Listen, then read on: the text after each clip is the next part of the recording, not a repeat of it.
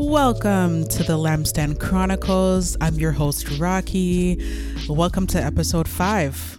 We are officially in July now, halfway through 2020. It may have started out a little rocky, no pun intended, but let's finish out the year strong. Let's keep our head up. Let's be encouraged and know that we can do this. But without further delay, let's get right into the details of today's episode. My guest today is Lydia Bricker out of Southeast Michigan. Now get this, she's a singer and songwriter who's released 1 album and 8 singles to date, but she's also married with 4 children and serving as the worship pastor at the River for the past 4 years. Now, can you talk about a busy work schedule? I don't know how she does it, but I tip my hat off to her. We had the chance to talk about growing up as a PK, or pastor's kid, attending Bethel School of Ministry, what it takes to lead others, and stepping into prophetic worship. Now, if you lead worship, want to lead worship, or are just interested in the topic, definitely stay tuned for that segment of the show because you'll definitely get some nuggets and some tidbits to take away. Now, you may notice the episode starting a little differently. Recently, I decided to start recording some icebreaker questions. It's just a fun way to start the conversation, keep it loose, keep it fun, keep each guest on their toes because they don't know what questions I'm going to ask. And it's just a great way to learn about random things that they may like and things that may not necessarily come up in the conversation. So it's great. There's no right answer or wrong answer. It's just whatever first comes to their mind. So let's jump right into those questions. Question number 1. What is one song you have on repeat right now?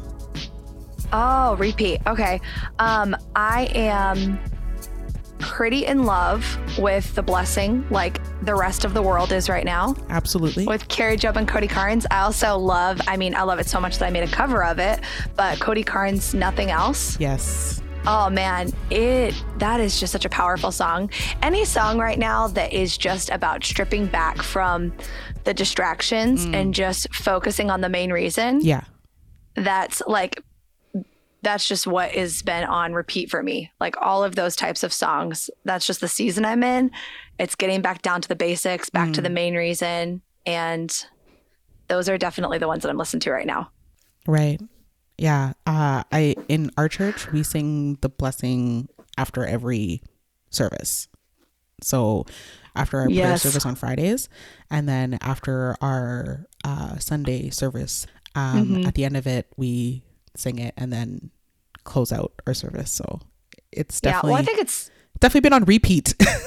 Well, it's exactly what our nation needs right now. When you think about, I know we're in 2 different nations, but what our world needs right now, with all the negativity going on, we're way more concerned in the media about speaking of what's going wrong in the world and how we need to fix it, us, ourselves. And really, we need to get back to remembering, okay, we're never the solution. The only solution is the blood of Jesus. And if we can just rest in the Father's will for the world that he created, that's the first step. And so I think churches are on to something right now. Absolutely. Like the Holy Spirit's really breathing back the main thing, the main purpose. And so I just love those songs. They're powerful. They're a great tool to spreading wisdom back across the world. And it's good. I totally agree. I will say, like, when I first heard it, I was like, okay, it's okay. Like, I didn't get into it. Till you got to the bridge. And then you were like, yeah, let his favor be upon me and all my kids. Like, there was one service that we had, and one of the worship leaders sung it, and I cried. Like, that was the first time I think it really hit. Because usually, like, if a lot of people are into something, then I'm like, I'm not really into it. But then that service, like, it completely changed. And now I'm just like, all for it.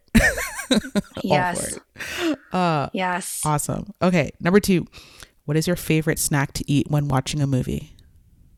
Oh, I'm into something new right now. It's called Cookie Pop. Cookie Pop. Okay. It's popcorn. It's Oreo popcorn. No. They sell it at Sam's Club. I've not found it anywhere else. It is a bazillion calories. Of course. And it's worth every calorie. It is so good. It's like coated with the inside of an Oreo, like the cream part of an Oreo. Part, yeah. Yes. And then there's like crunched up Oreos all around it. Nice. And it's the best. It's a cavity waiting to happen, but that is a movie popcorn. Yes. Okay. Sorry. What was the name of it again? It's called Cookie Pop. Cookie Pop. Okay, I'll see if I can. It's a blue bag. Okay, I'll see if I can get it in Canada. Cookie Pop, because that's something that my husband would be all over. Yeah, if you try to get it offline, it's like $1 bazillion. Yeah. It's not worth it. Yeah. But man, if you can get it in the store, it's so good. Okay, Cookie Pop. Put that on my list. Cookie Pop. Number 3. If you could only keep 3 apps on your phone, which one would you keep? Which 3 would you keep? Oh, I mean, does your camera app count? Yeah. So anything that already comes installed on your camera, like when you just open it. So like your camera, text, anything like those apps, then those don't count. So anything you have to download from your either app store or the, from the app store. Okay. I would keep my mixing app for our soundboard at our church. Otherwise I wouldn't have in-ears. Okay.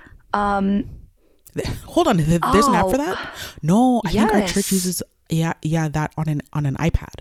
Oh yeah, totally. Yeah, so you can download that same app on your phone, depending on what board you have. Mm-hmm. You can download that same one, and you can mix your individual in your monitors.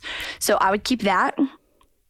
I would keep Pinterest. Okay. I am that person. I never got into Pinterest. I pin my whole life away. I just it's decompressing to me. Yeah. I don't know. I mean, I have 4 kids, so I can't have nice things, so I must pin them instead. So pin them in the virtual realm. And then I would probably keep YouTube after that. I don't really care about social media apps, to be honest. I'm so done with social media right now. Yeah. I don't, so I probably wouldn't keep that. I'm not a Bible app person because I like my actual Bible. Reading it. Yeah, for sure. You can't find scriptures that you highlighted in your phone like you can just flipping through pages. True. So yeah, other than that, I mean, if it was apps that came with the phone, it'd be like my camera and my weather app. That sounds so silly, but those would be it. But other than that, I don't care about a whole lot on my phone. I'm like, give me YouTube, my in-ear mixing app, and I mean, do I need one more? I don't know if I have any more that I care about. Pinterest. Pinterest. Yes. Yeah, so you have 3. Yeah. Yeah, you're all good. That's it. Yeah. Okay. It's kind of boring. I'm sorry. No, it's all good. Like, I think magazine on my phone. Do you find YouTube has been like your, like, instead of watching TV, you watch YouTube? Not so much. I know like my husband, definitely. There's a show called Good Mythical Morning on YouTube. My husband loves that. Yeah, mine too. Yeah. Mine too. So we do have it on a lot. I mainly use it just for watching worship sets online or looking up sermons. But yeah, I'm not super into all of those shows. Yeah. That's not really my thing. I'm a big Parks and Rec fan. Okay. I never got into that. That's my show. But I really like it. Yeah. I've rewatched all the seasons so many times. I just think it's so funny. Yeah. But my husband loves The Office. I'm not a big fan of The Office, but that's about it. Yeah. It doesn't really replace my TV. Okay. Fair enough. Okay. Number 4. What is your go-to pizza topping combination? Cheese and more cheese and more cheese. I don't even care about toppings besides just give me like different types of cheese. Like give me like Asiago and give me Parmesan and give me more mozzarella. But and just put more butter and garlic on it and I'm happy. But no, other than that, I'm like, you don't need to give me toppings. Just cheese. Pound on the cheese. Okay. Yeah. I can't remember where exactly it was, but there's one time like I had like a cheese pizza and I was like, this was the best cheese pizza. Like you'd think like, oh, it's just cheese. Like that's just, it's too simple. Oh man. That was so good. It was an experience. So good. Yeah. Yeah. It left you marked. Oh man. I was like that cheese pizza. Number 5, what year has been the most memorable for you? Oh, I'd say this year.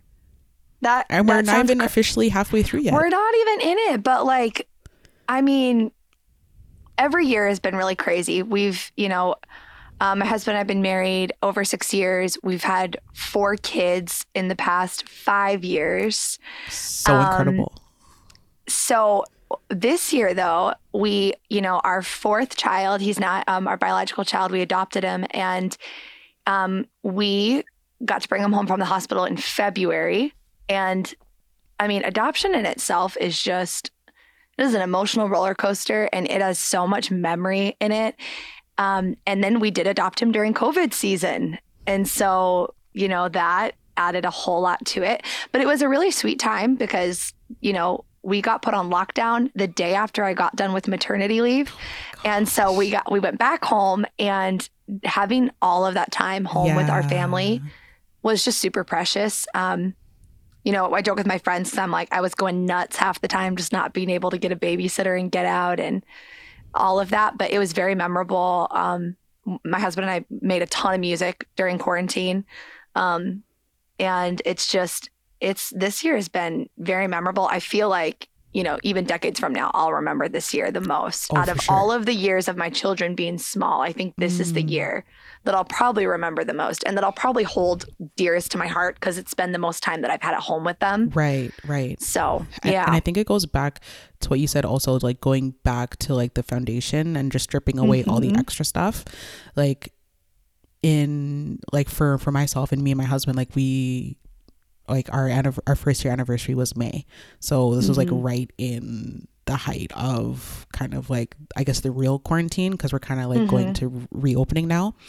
So it's like we have like 3 months essentially of just being at home together and like really getting to know each other. Because I think like otherwise it's like you're just kind of, sometimes you just go through the motions of like life, and you have other things, you have ministry, you have other commitments, and sometimes you just go through the motions, and then it's like all that was stripped away, and then it's just like, okay, like we're kind of figuring each other out in like a new way. So that was really sweet also. Yeah, it's you get to the point where you have to ask yourself, what's the why? Yeah. For everything that's not in your life now, it's like, okay, what was the why of why that was important? Why did I do that? Why did we have this tradition? Why did we have this to our schedule? Why did we have these checklists? Why did we do things this way? And to be able, it's such a gift from God, because some stuff, it's just tradition. It's just expected. It's what society wants you to do at the moment. And you don't realize, maybe that's not how the Lord wants me spending my time. Maybe that's not where he wants me putting my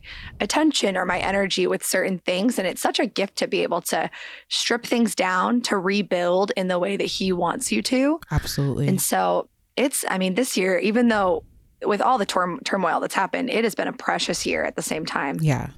As you said, we're going to look back and be like, 2020 was a year to remember. Right. Whether for many reasons. For many different reasons, some good, some bad, but it'll definitely go down as a year to remember for sure. For sure. Awesome. Those are really good answers. Good. Like actually, my pizza answers. That one definitely surprised me. I was like, because I do change the questions, and I've asked this other times, and I get like artichoke hearts and sun-dried tomatoes and chicken or something like that. No one's ever. Margarita pizza's good. Now that I'm thinking about it, margarita pizza's good. Give me some basil and some sun-dried tomatoes. You're right. If you get a good margarita like that. And that pizza's good. I could have answered that. I still wouldn't choose it though over a ton of cheese. But a ton of cheese, yeah. So I don't know. Yeah. Yeah. Go with your gut. I digress. It's go okay. with your gut instinct. So it's okay. Okay. So we're officially gonna transition into the meat of the podcast. Cool. And we're gonna take it back to how you started writing and producing music. What was the first experience that you remembered with like writing or writing a song? Oh, my first experience writing a song was when I was 16, and I could hardly play 4 chords on the guitar. Like, listen, your girl learned how to play guitar based off of Taylor Swift songs back when she was country. Really? So, yes, I was like hardcore Taylor Swift fan when I was a teenager. That's awesome. I still like Taylor Swift. It's just real, but more like my workout music. But I was 16, and my first song I wrote it's on my album, the Love Continues On album, and it's the Give Praise song. And I can tell it was my first song I wrote because it's in 6/8 time signature, and my father is so country and, he loves everything in 6/8. And so I'm like, I can tell that was under the influence of when I still lived at home, because you had some inspiration. My first song I wrote was in 6/8. And I don't write anything in 6/8 anymore, and I really should. But that was the first song that I wrote. And I remember sitting down with my youth co-leader, and we were both the same age, and I'm asking him to help me, hey, can you help me put some chords to this, because the ones that I have don't make sense, and and I'm singing to him the melody, yeah, make the chord sound like this, and I'm trying to have him help me. And that was my first experience and we did it at church on Sunday, and it kind of evolved and changed, but that was kind of the first bit where I always loved leading worship. I've been leading worship since I was 13. But then I started writing, and then I kind of caught sight of, I really love to be able to put words to what you feel when you experience the Lord. I was I want to be able to put words to the feeling of when you're feeling the presence of God. That's what I want to be able to do. And so that was the first start. That was the start of it. How did you officially step into, let me rephrase that question. How did you start in leading worship at your church? Because I feel at 13, that's a pretty big job. Listen, I have the most amazing parents. My parents they're the lead pastors of the church that I grew up at. They are both incredible musicians. They both are classically trained musicians. They have their degrees in music. And they had us, when you're the pastor's kid, it's you wear all the hats of if the volunteers aren't there, you fill in, Absolutely. And that was not necessarily a need. They did not need to have kids on stage. They didn't need to have us fill in spots, but they had a desire for their ceiling to be the floor that we started on. And they're the only way that you're going to get to a higher level than we're at is if we don't make you wait in line. And we don't make you wait. And so my mom and dad, they'd spend, multiple evenings with just a few girls singing and a few of the guys teaching them instruments. And my mom would just teach us harmony, the 3 or 4 girls of us together.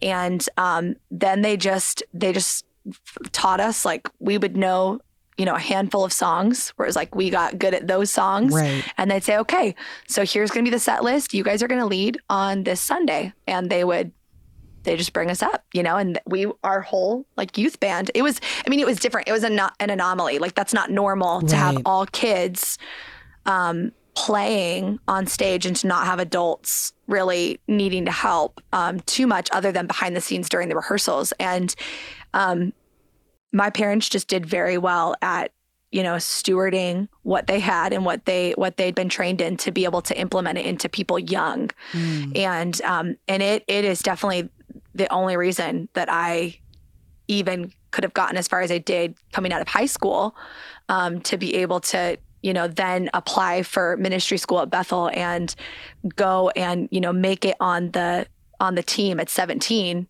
That wouldn't have been a thing if my parents didn't instill all those years of just helping us, teaching us how to be humble, teaching us how to, be excellent in what we were doing, how to not back talk to each other when we don't like how somebody does something on stage, teamwork, and so really it was just a whole lot of trust in mothering and fathering. Yeah. Everything that's about building a strong foundation. And it's going just starting from the very beginning and being these are the things that will carry you through in life. So it's starting from just the basics again. So yeah. So my dad was a pastor. So I grew up in church, literally grew up in my church, and we were on the choir. And I remember in practice, Like we would literally spend the whole practice just making sure everyone enunciated words the same. So if, for example, like amen, like we would all make sure that everyone said amen and not amen. Yeah. Because like those like small things like made a difference in what everyone heard. Right. So just those little things like that I still like carry with me. And it's like, oh man, when you have people who like take the time to teach you, like those lessons will follow you through like your whole life. So yeah, and it's not, it's not many places that they'll let children be able to go in and just take the time with all the drama of how teenagers know it all. And I know that was me for sure. And for them to take the time to really instill lifelong legacy in you, it's such a big deal. It's like it's such a blessing, you know? Was there ever, I mean, knowing that your parents were with you and knowing that they understood kind of what you were going through at the same time, like having to lead worship, was there ever moments where you struggled with fear?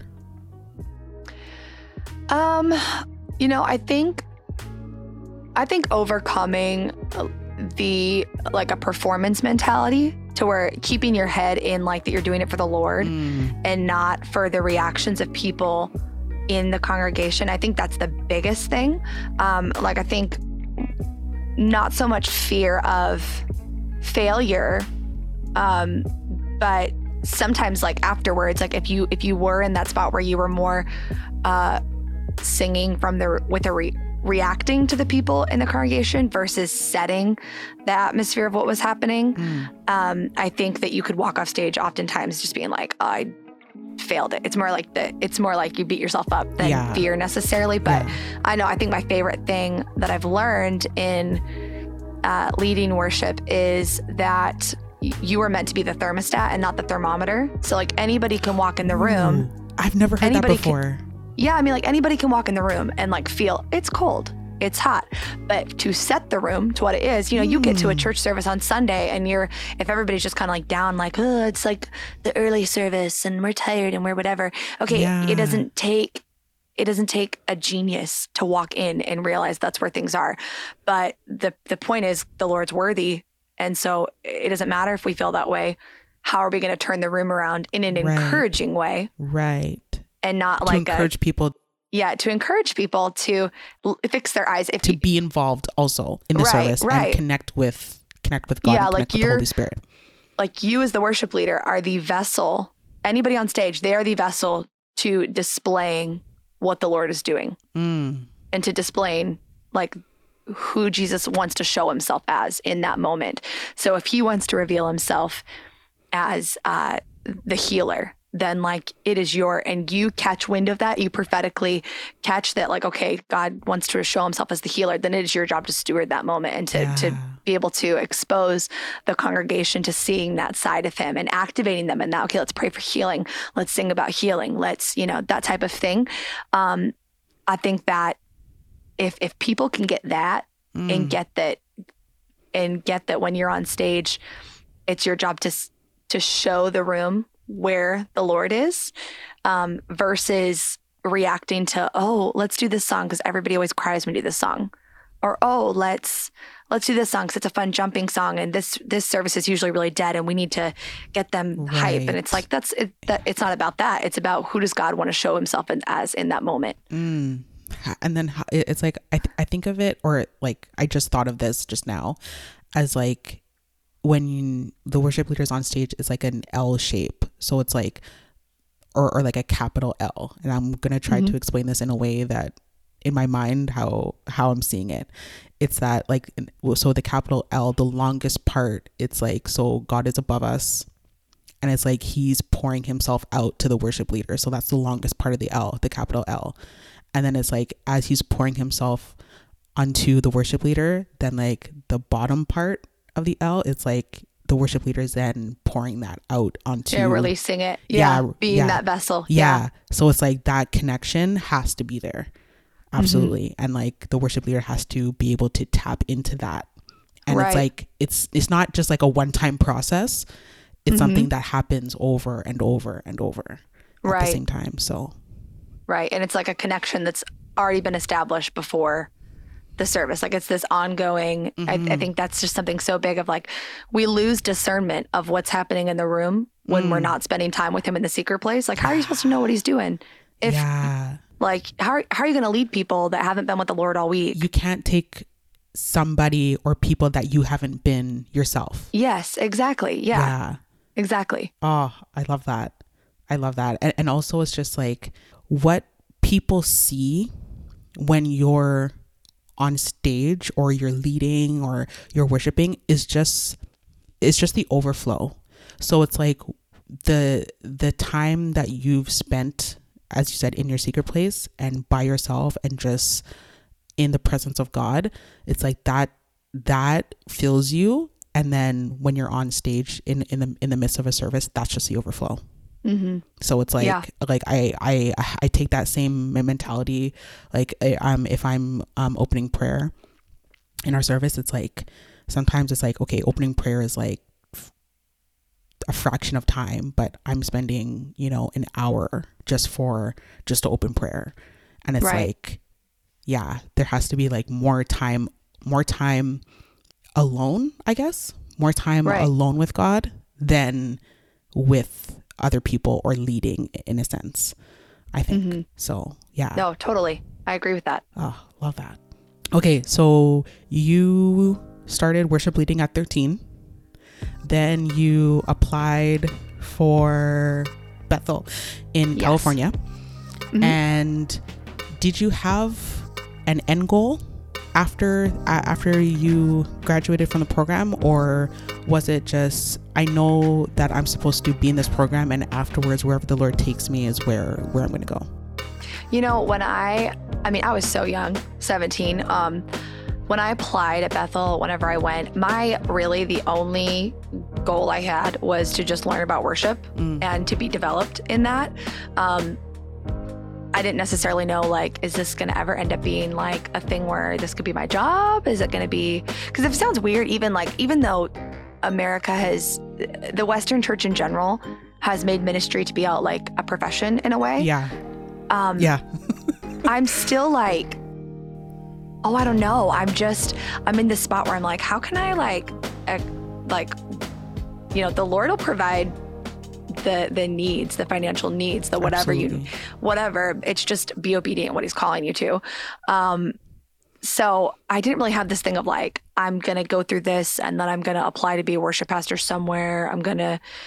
I didn't really have any of that. I just knew that I loved worship and I just went off of the passion of, I'm just going to do this. And plus I was young. I was like, I'm just going to have fun, Yeah. And you're still figuring out who you are as a person at that point anyway. Yeah. So and I had zero desire at the time to necessarily like be a worship pastor and manage people. Nothing in me wanted to do that. I wanted to write songs and be able to lead worship. And I loved the interaction with a band and being a part of a band. And that was basically it. And I would say, I think I went to BSSM, as somebody who loved worship, but I think that I became an actual worshiper there, because I didn't realize how much pride I had going into it. Cause I was always, the youngest, the best, that kind of thing. Even when I was in first year, I just thought I was like, my first year of ministry school, I just thought I was like all that in a bag of chips, just because I'm 17 with leading worship to a school of 1,000. And, and it's impressive from a worldly viewpoint, and then second year came along and I didn't lead over the school. I just led in their worship rooms, which was kind of like their, kind of like how IHOP does like prayer rooms and stuff like that, like intercession prayer rooms. So a lot smaller scale. And I did the 10 p.m. to 12 a.m. set on Friday nights and the 8 a.m. set on Monday mornings. So my services I went from leading in front of 1,000 people and everybody knowing who I was to leading to maybe 20 on Fridays. And then Mondays, it was like me, the sound guy, my boyfriend, and a couple homeless people. Oh, wow. And very different. Yeah. And I realized in that season, when you don't want to get up early, you know, when you're staying up late because you're a college kid and you don't want to get up early to go lead worship, or you don't want to go do these things, and you start to have to ask yourself, it's stripped down to why am I doing this? Yeah. The why behind it. Why? And I started really tapping into like spontaneous worship then, where the Lord would give me songs in the moment and I would get, you know, prophetic insight of what he was doing in the room, what he was wanting to say. And I would come up with these melodies and these songs and these really catchy choruses that were just on the spot, that were fresh and new. You know, the Bible talks about like, behold, I bring to you a new song in the Psalms. And I began to realize that, you know, my passion can't be the reaction of the room, what society and what the world looks at as, you know, achievable things. I needed to be able to, you know, find, okay, what are you birthing in me, God? And why am I doing this? It's because you're worthy. It's because I love you. It's because you've created a place for me, even when, you know, it wasn't what I thought it was going to be, or that type of thing. And that's where I realized, like in the second year school of ministry, I realized, okay, what I love to do is to be able to catch what God's doing in the room in a moment and put words to it. I want to be able to take a moment, see what he's doing in the spiritual realm, and to be able to put words to it so that others that may not be catching it can be activated in it and can be able to see it. And so like prophetic worship, like spontaneous worship, that is like my niche. That's like the thing. I love to develop songs from those moments. So if I come up with like one chorus in a worship set, I want to take that home and worship with it at home with the Lord and be able to like develop and build the rest of the song, and then teach other people how to do that. And so I got out of ministry school. I met my husband at ministry school. So when we got out of ministry school, we got married. We were in Utah for a couple of years. And when the Lord brought us to Michigan and I got asked to be the worship pastor here, I had no idea what I was signing up for whatsoever. I don't think you ever could. No, my pastor, like a year into it, my pastor was like, you know, Lydia, you know what your problem is? You don't like to manage people. Ooh. And I don't think you know that. And we need to realize that's something we need to work on. And I was like, you're right. I don't like to manage people. I just want to worship and show people how to write songs. Exactly. Yeah. But I have learned, but you know what I saw so much when I started doing that, and when I finally laid down like my, I don't know, you're right, I don't know, is I brought every single memory came back to like my parents pouring into me as a kid and take in that little youth band of taking the time with children. And I'm like, how could they do that with annoying kids? And I can't do that with adults here, you know? And I feel like I gained such a mother's heart for developing worshipers since I've been here. In all of that, I think it was just totally the Lord's thing that he set up me moving into a worship pastor role here. I would have never thought that I would have wanted that when I was at ministry school. Not at all. I think that the Lord kept it that way so that I would accept the job offer and I wouldn't know what I was signing up for. Right. Yeah. Because I had no idea what I was getting myself into, but I am so grateful at what's been developed since then, and learning how to take people from point A to point B and to be able to like pastor them and mother them along the way has been, I mean, it's been a really big blessing for me. It's been full of frustration, full of joy, full of I don't knows. Yes. So what has, like, from the time that you stepped into this role of being a worship pastor at your church, in your own writing and singing, what areas of growth have you seen? In my own writing and singing? Yes. And I guess leading worship as well. Yeah, I would definitely say when it comes to leading worship, I've really learned how to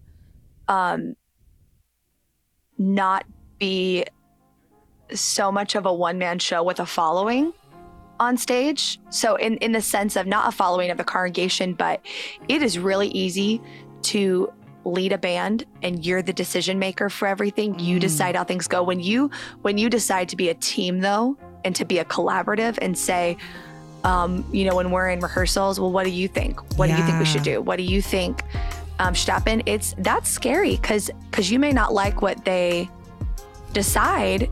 And, ultimately you as the leader get to decide, no, we're not going to do that. Or yes, we are.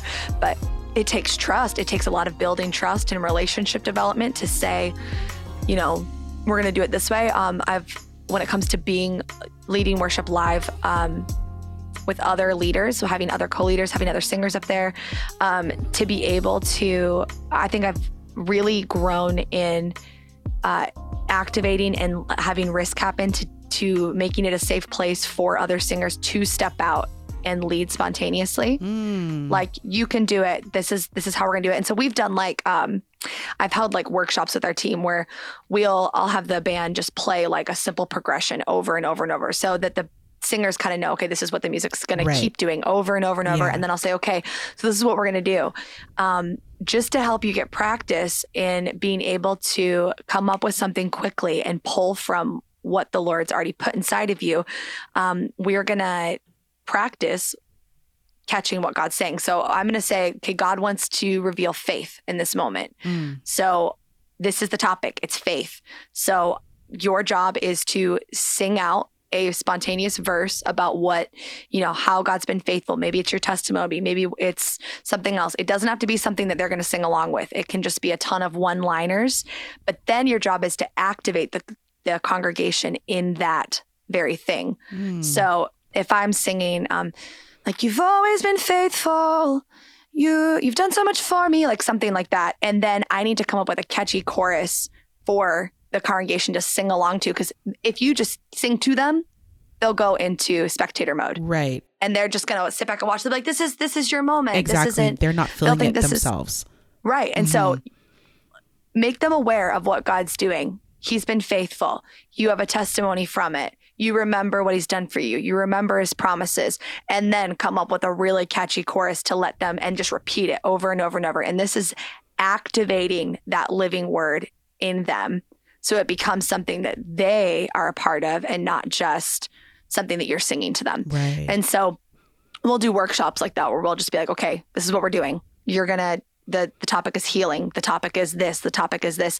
And it's not necessarily to avoid a bump in the road live, but it's to build up a confidence in them to catch, to learn how to hear and how to hear and have discernment of what God's doing in the moment. So when the moment comes, they say, aha, I felt this before. So right. I know what or what is about to take place. You can kind of catch that, and you ride that wave a little easier. And it's going to develop a vocabulary for you to be able to, to know synonyms for certain words, and to be able to develop a big vocabulary, right? So that you have something to pull from, and so you're not just saying constantly the same thing each service, because you're not maybe not developing your gift. Right.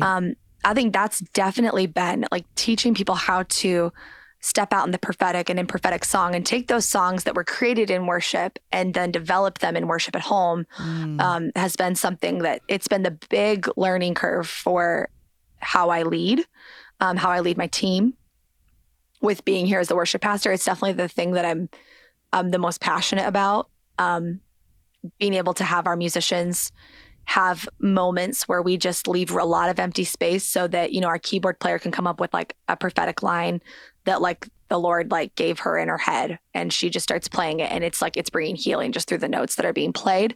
The breakthroughs that happen through that, I think that's our niche. Our niche is tapping into what is God doing in this moment, this time. Yeah. And so, we'll pick songs, of course, every weekend, but I think a lot of fruit is happened in the spontaneous, at least for us in this season.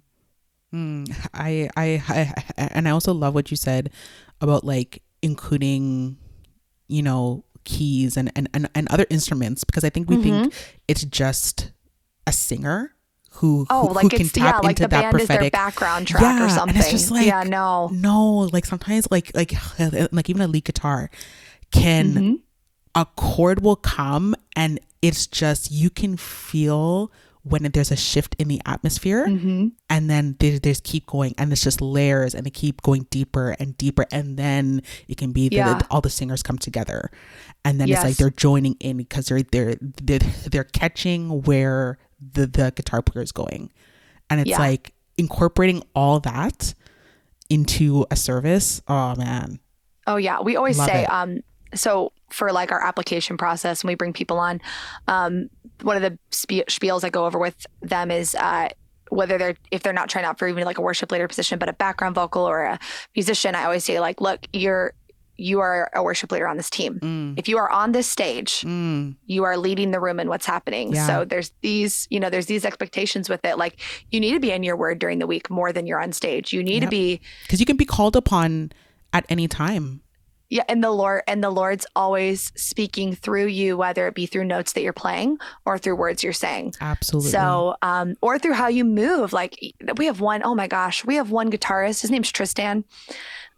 He is the most joyful electric guitar player I've ever seen. He's dancing all over the stage while he's playing. Like he is just all over the place. And he brings so much freedom. Like you couldn't find a person at our church who's not like, I just love watching Tristan whenever he's worshiping. Like he just makes me feel like I can like let go and like come alive in the same way. And there's power behind that. There's breakthrough that's made when you just, you're obedient in what you feel the Lord like bubbling up in you.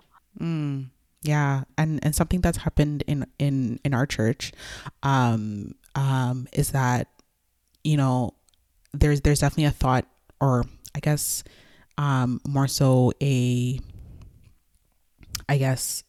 like you can be called upon at any time. Like it's like what you said, it's like you need to be in the word, you need to be preparing, you need to be sensitive to what the Holy Spirit is saying, you need to be in tune with what the Holy Spirit is saying, because you don't know what could take place and what plan he has for a person, because he can minister through someone, and and it's like you could be the appointed leader, but he's going to use someone else to as you said, bring healing, to exercise faith, to renew something within someone who is in the service.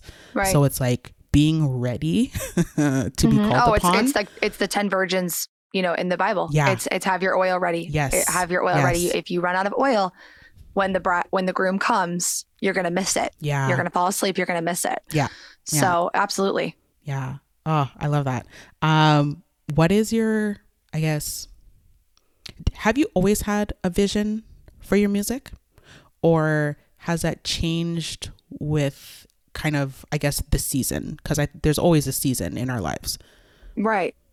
For me, I feel like, I've always looked at my music just as a tool to having the Lord be shown to believers, for them to see a deeper side of him, and then for unbelievers so that they can encounter him and give their lives to him. So I feel like it definitely goes in with season of what he's calling me to do at a certain time. Like right now, I really feel like that my job right now is to develop and equip other musicians and other singers to be able to release the songs that God's laid on their hearts.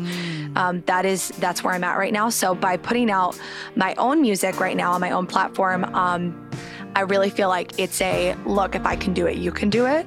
If I can do this, you can do it. Like I'm not an amazing musician by any means. Like, I play keys and I play guitar, but I'm pretty basic when it comes to that. Singing is definitely like my main niche. I'm gonna most likely hire musicians for for a lot of my albums. Like you're not gonna catch me playing acoustic guitar on my recordings. And so, but what I do know is that if the Lord can like do something through me when I was 13, when I was 17, when, I'm 26 now, and I'm very blessed to even be a worship pastor over the size church that I am. And it's just that if I can do it, you can do it. If God puts a dream in you, all it takes is your yes, and he makes the way. It's like what the man chooses his path, that the Lord orders his steps. And that's just where I'm at currently. I want to be able to inspire others to go after their dreams. And maybe that doesn't look like music. Maybe that looks like something else. But I feel like my calling is for my yes to be displayed so that others would be just sold out for him. Like I don't want to be known as, a great worship leader or somebody with a good voice. I want to be known as somebody who gave an immense yes and took and risked it all. That's my thing. Like, I want to risk it all. And if even if that looks like tomorrow, God's like, sell your whole studio, do this instead. Yeah. Then like, that's what we do. Yeah. Even though I love singing, if he says, sell it all, go, I don't know, go be a missionary. That's what we do, And so that's just where I'm at. I don't ever want to get so in love with the tool of displaying God as I am in love with him. So that's kind of where I'm at with my music right now. Seeing that you are a worship pastor, is there any other areas within your church that you're involved in, or is it strictly worship? Right now, yeah, I'm strictly involved with worship. I do help out with like our Christmas productions or Easter productions, that type of thing. But being a mom of four, my priority right now is to be able to take care of my family, and to be able to have them, I want them to have more hours experiencing the Lord in their home than being in like the staff daycare or things like that. Yeah. We do as well as worship. My husband is the leader we have a conference called Outpouring, and we do it yearly. And like this past fall, we had Upper Room out. We had Joel Figueroa and Michael Miller and Larissa Miller out for that. And so we do that yearly. That is that's a big thing on our plates that we do. And so I head up all the music side for that as well. But I am really kind of guarding my time more from getting too involved, even though there's so much going on that I love at our church. And we have an amazing, huge staff to be able to accommodate every area. And like the Lord is moving so much in each spot.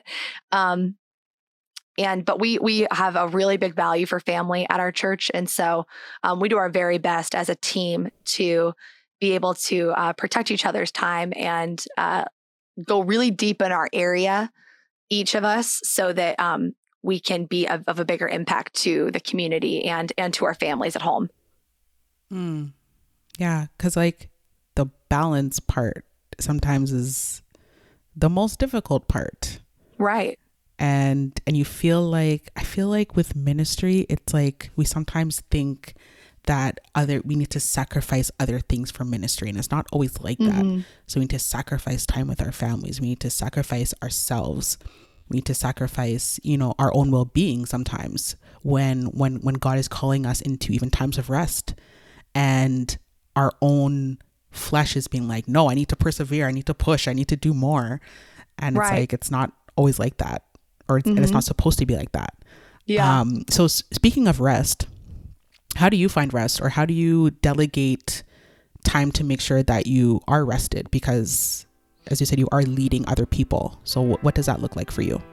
Yeah. Rest to me, it's definitely family time. Like we try to have our family time. It's something that my husband and I are actually trying to grow in. It talks about, we're commanded to take a Sabbath from the Bible. And that is a really hard, that's like a really hard thing to get because, biblically speaking, Robert Morris has a great message on this from Gateway, but he speaks about, rest is just as important. Taking a Sabbath, taking a time to just be with the Lord is just as important as, not committing adultery, not stealing, and so it's easy to busy up our lives because we live in such a go absolutely world, and to be able to say, no, we've got one day that we're doing this. So I definitely don't have this down yet. My husband and I are really trying to prioritize our Saturdays to be able to just be like, okay, this is family day. This is where we're not going to work on the house. We're not going to do anything. We're just going to spend time with each other, and to be able to spend it not focusing on ministry, anything like that. We've incorporated, we take communion often at home with our kids. We want them to grow up knowing that communion isn't just for like once a month at church. Exactly. Or if it's like a certain holiday or something like that. Right, then, right. And yeah, so you take communion. Yeah. So that's something that we've really incorporated into our life. we'll do like worship at home, just putting it on YouTube and worshiping in the living room. It's super cute. My oldest son, he'll give a speech to my daughter and he'll say, now, Scarlett, this means that you can read your Bible on the floor, or you can dance, or you can lay down and soak.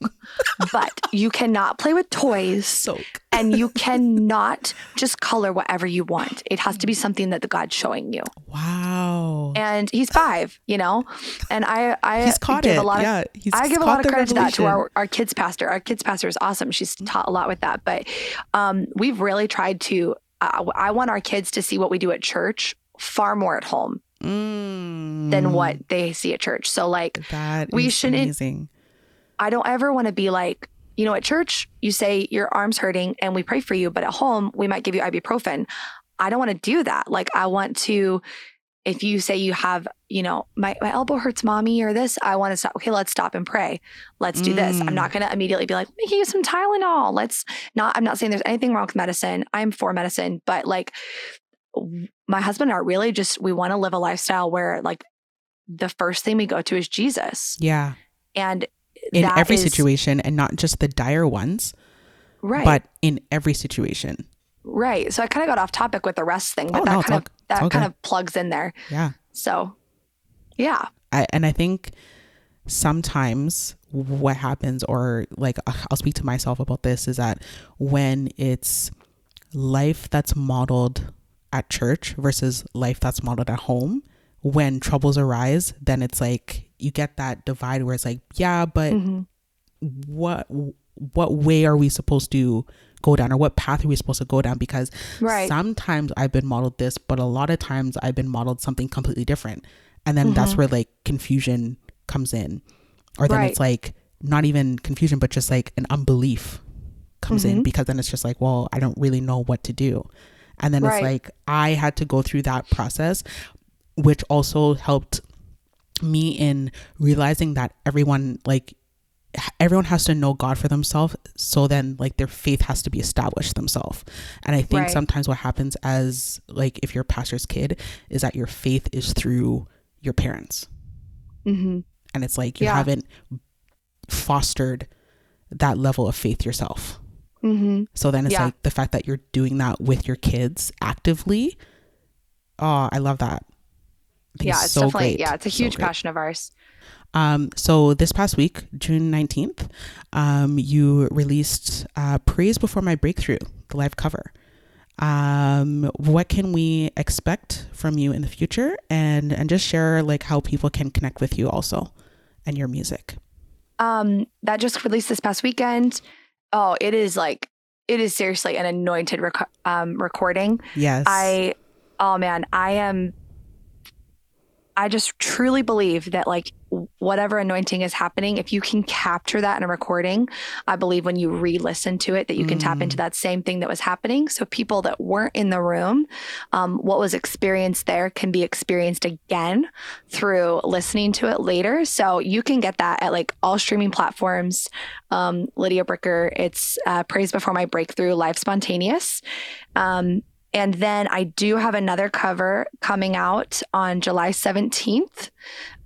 It's the cover for it is No One Ever Cared for Me Like Jesus by Stephanie Gretzinger. It's so good. It's so good. It is the second verse of it talks about like let my children tell their children. And it talks about how they, that she was so in love with the Lord, and that when all time is gone, that she would be found with nothing wasted, and that she just loves him. And I just super connected with that song. And so we did a cover of it, and it releases on July 17th. It's going to be available on all streaming platforms as well. If you are somebody who has Spotify, if you want to pre-save it, you can do that. And you can also like it when it comes out, like any of my songs when they come out. Add them to your playlist. Absolutely. Add them. Yep. Add them to your playlist. That really helps me when it comes to getting my music put on Spotify official playlist so that my music can get out there further. That's a great way to do it. You can also like and follow my Facebook page, Lydia Bricker. It's a fan page. And then I'm also on Instagram. You can do that as well. And I've got a lot more music coming out that I can't really say much about right now, but a lot of music is coming out this summer, this fall. Tons. Quarantine did something beautiful for us. That's all I'm saying. Thank you for listening to today's episode of the Lampstand Chronicles. Again, thank you to Lydia for joining me on this episode. Now, to echo Lydia's last point, be sure to support her music or any of the music featured from guests on the show. Being an independent artist is not easy, so all the support from the community is so vital. So again, stream her song Praise Before My Breakthrough or the song Nothing Else. I'll be sure to link those in the episode description for you. Be sure to connect with me on Instagram. The show's page is at The Lampstand Chronicles and my personal page is at Rocky Saint Amand. Again, I will link those in the episode description for you. If you're using Apple Podcasts, would you be so kind and leave me a review and hit that rate button? It definitely helps my podcast get published on featured pages. Don't forget to subscribe to the Lampstand Chronicles, which is available on all major streaming platforms, and new episodes come out every second Thursday. And in whatever you do, may your light shine bright. Take care, everyone.